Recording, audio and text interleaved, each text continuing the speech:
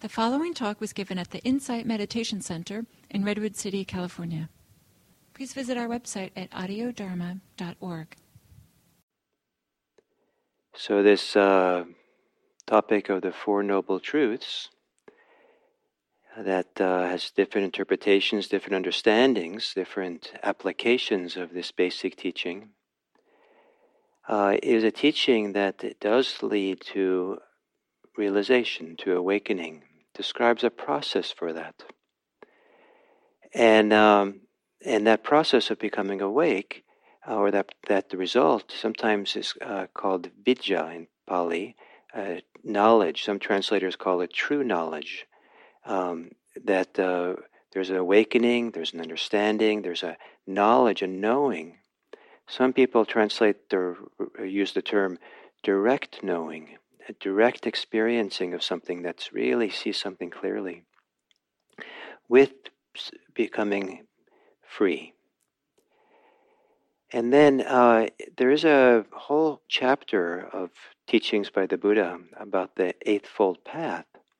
And the very first sutta in there begins by saying that with someone who has this awakened knowledge, who's really let go deeply, that right view will spring up, or the right view will emerge out of that.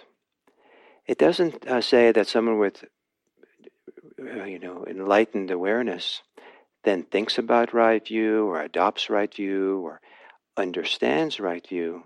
Rather, it emerges, it appears. And then it goes on to say, if someone has right view, then right intention springs up. Springs up is Bhikkhu Bodhi's translation.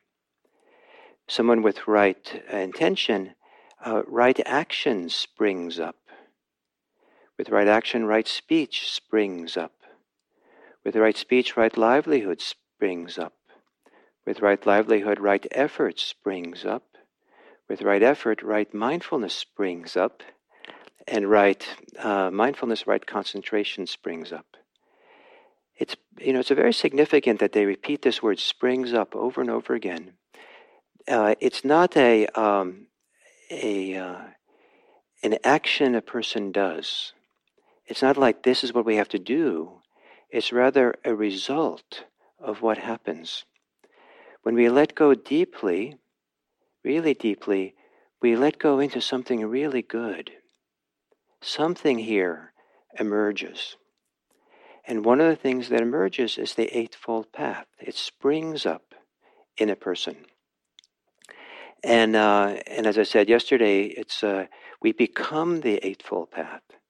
The Eightfold Path is not something we do. The Eightfold Path is what we are when we've done the work of practice, when we've deep down into the practice, and we become the Eightfold Path in a certain way. And so some of this maybe is interesting to look at the word right. That right, many people in English have some trouble with the word right, and it's a translation of a word samma in Pali, samyak in Sanskrit. And I don't know how much to make of this, but if you look in the Pali dictionary, there are two definitions for samma. One is right or proper, complete, and the other one is it's it's an instrument. It's like a ladle or an instrument used, a tool used for sacred rituals not in Buddhists, but in pre-Buddhist kind of religions. And I suspect that this word samma has very rich religious connotations in ancient India that is lost by the English word right. And so if you go look at, especially at the Sanskrit roots of the word, samma, it means things like, it means to come together, to gather together, and to unite, or to come together and go in the same direction, to be unified in how it's going or how we're walking. To be unified, and that lends itself to being understood as this coming together as being complete, as being entire. So it could be that it's the complete view or the unified view, the harmonious view. It's the view when everything comes together in harmony, or everything comes together to be whole. So I kind of like the idea of calling it complete view, in the sense that it's everything is included now. There's a completion. There's nothing left out. There's a wholeness in that process. There's a sacred kind of connection now, a sacred kind of instrument of life, and we have become that sacred instrument. So the word samma, if you translate it into English as right, it's a useful translation in some ways if you think of it as the right tool for the job that you have to do. Then maybe it's good, but it's much more limited, the word right, to probably the richness of the word samma, especially when we realize that one of the primary associations with these Eightfold Path factors, right view and so forth, is how a person has become when they're awakened. So then maybe complete works better, or full, or unified, or the harmonious view. When then right view is defined in many different ways in the suttas and teachings, and in fact, because there's so many different ways, the ancient texts suttas will actually make a differentiation between the right view that it's mundane and that which is super mundane, or right view that's part of living a good life versus right view that has to do with becoming liberated. And the liberating one, right view, is defined as seeing suffering, the arising of suffering, the cessation of suffering, and the practice leading to the cessation of suffering, or the practice walking the cessation of suffering.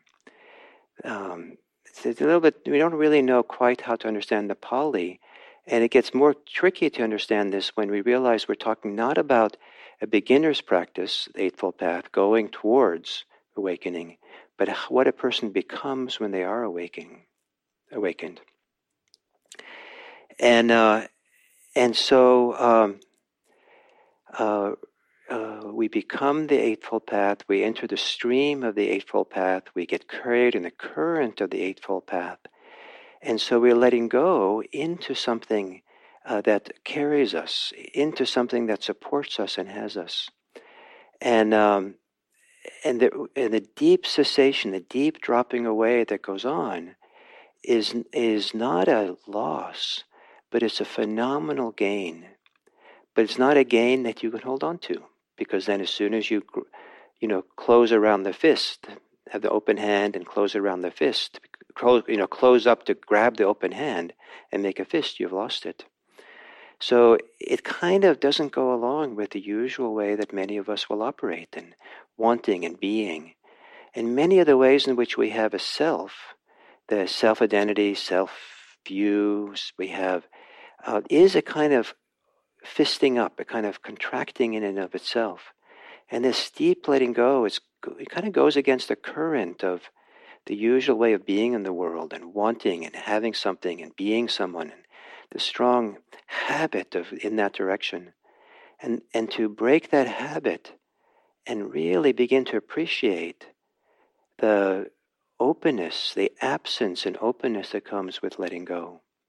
And to have the experience of it so present in one's heart or in one's being, that it becomes a reference point that really begins to work on us and open us more. And we realize this is the way forward. This is what's worthwhile. It's not worthwhile going back and clinging and holding. Let's explore this. Let's become wise in this whole experience of letting go. So here what we're seeing is, on one hand, we have these 4 liberating insights. We have suffering, the arising suffering, the cessation of suffering, and the practice leading to cessation of suffering, starting to become associated with something called the Eightfold Path. the Eightfold Path comes out of that experience. And in some places we actually have these now 5 things associated in the suttas. In some of the poetry that they have the discussions about suffering, the arising suffering, the disappearance of suffering, the practice of leading to the disappearing suffering, and the Eightfold Path. And so there's a kind of the beginning, kind of bringing these together, these two, and this bringing them together becomes kind of complete in a few of the teachings of the Buddha, and I say few, where he said where the fourth noble truth is explained or defined by the Noble Eightfold Path. And this very famous discourse called the First Sermon of the Buddha, he does that there. He connects it there. And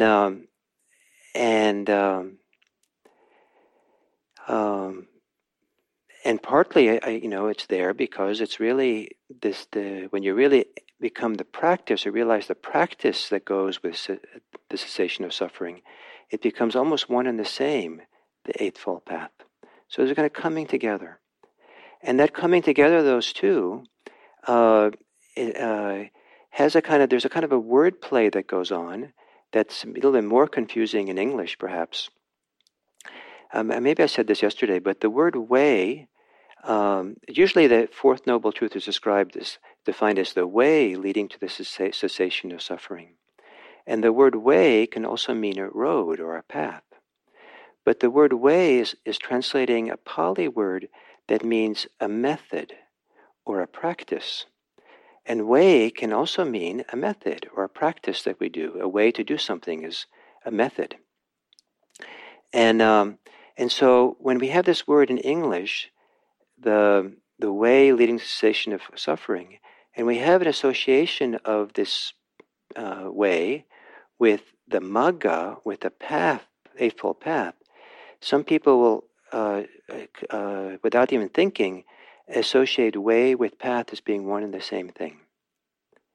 And therefore, the Fourth Noble Truth becomes the Noble Eightfold Path. Probably a more accurate way of reading the ancient texts, at least, is that the practice that leads to liberation is seeing inconstancy, deep experience of inconstancy that allows us to let go, and that deep letting go becomes synonymous with now inhabiting or becoming the Eightfold Path. And the Eightfold Path is just naturally what we do, how we are. And this is a fascinating thing, that we become this thing, that letting go allows us to be transformed. And it's a transformation that it's in kind of modern English language, we might want to consider as being an ethical transformation. The Eightfold Path has very deep ethical connotations or associations or expressions, especially right action, right speech, and right livelihood. But the other ones also do, and they have a very deep interpersonal aspect to them. The Eightfold Path has a lot to do with how we live the life interpersonally. And so now it's getting richer and richer, that this deep experience of letting go that leads to becoming the Eightfold Path, transforms how we live in the world and how we interact ethically with people. Not because we're supposed to, but because we do. It's who we are. So tomorrow then I'll talk more about the Eightfold Path, and it's a wonderful teaching, and in the meantime, just let go. Thank you.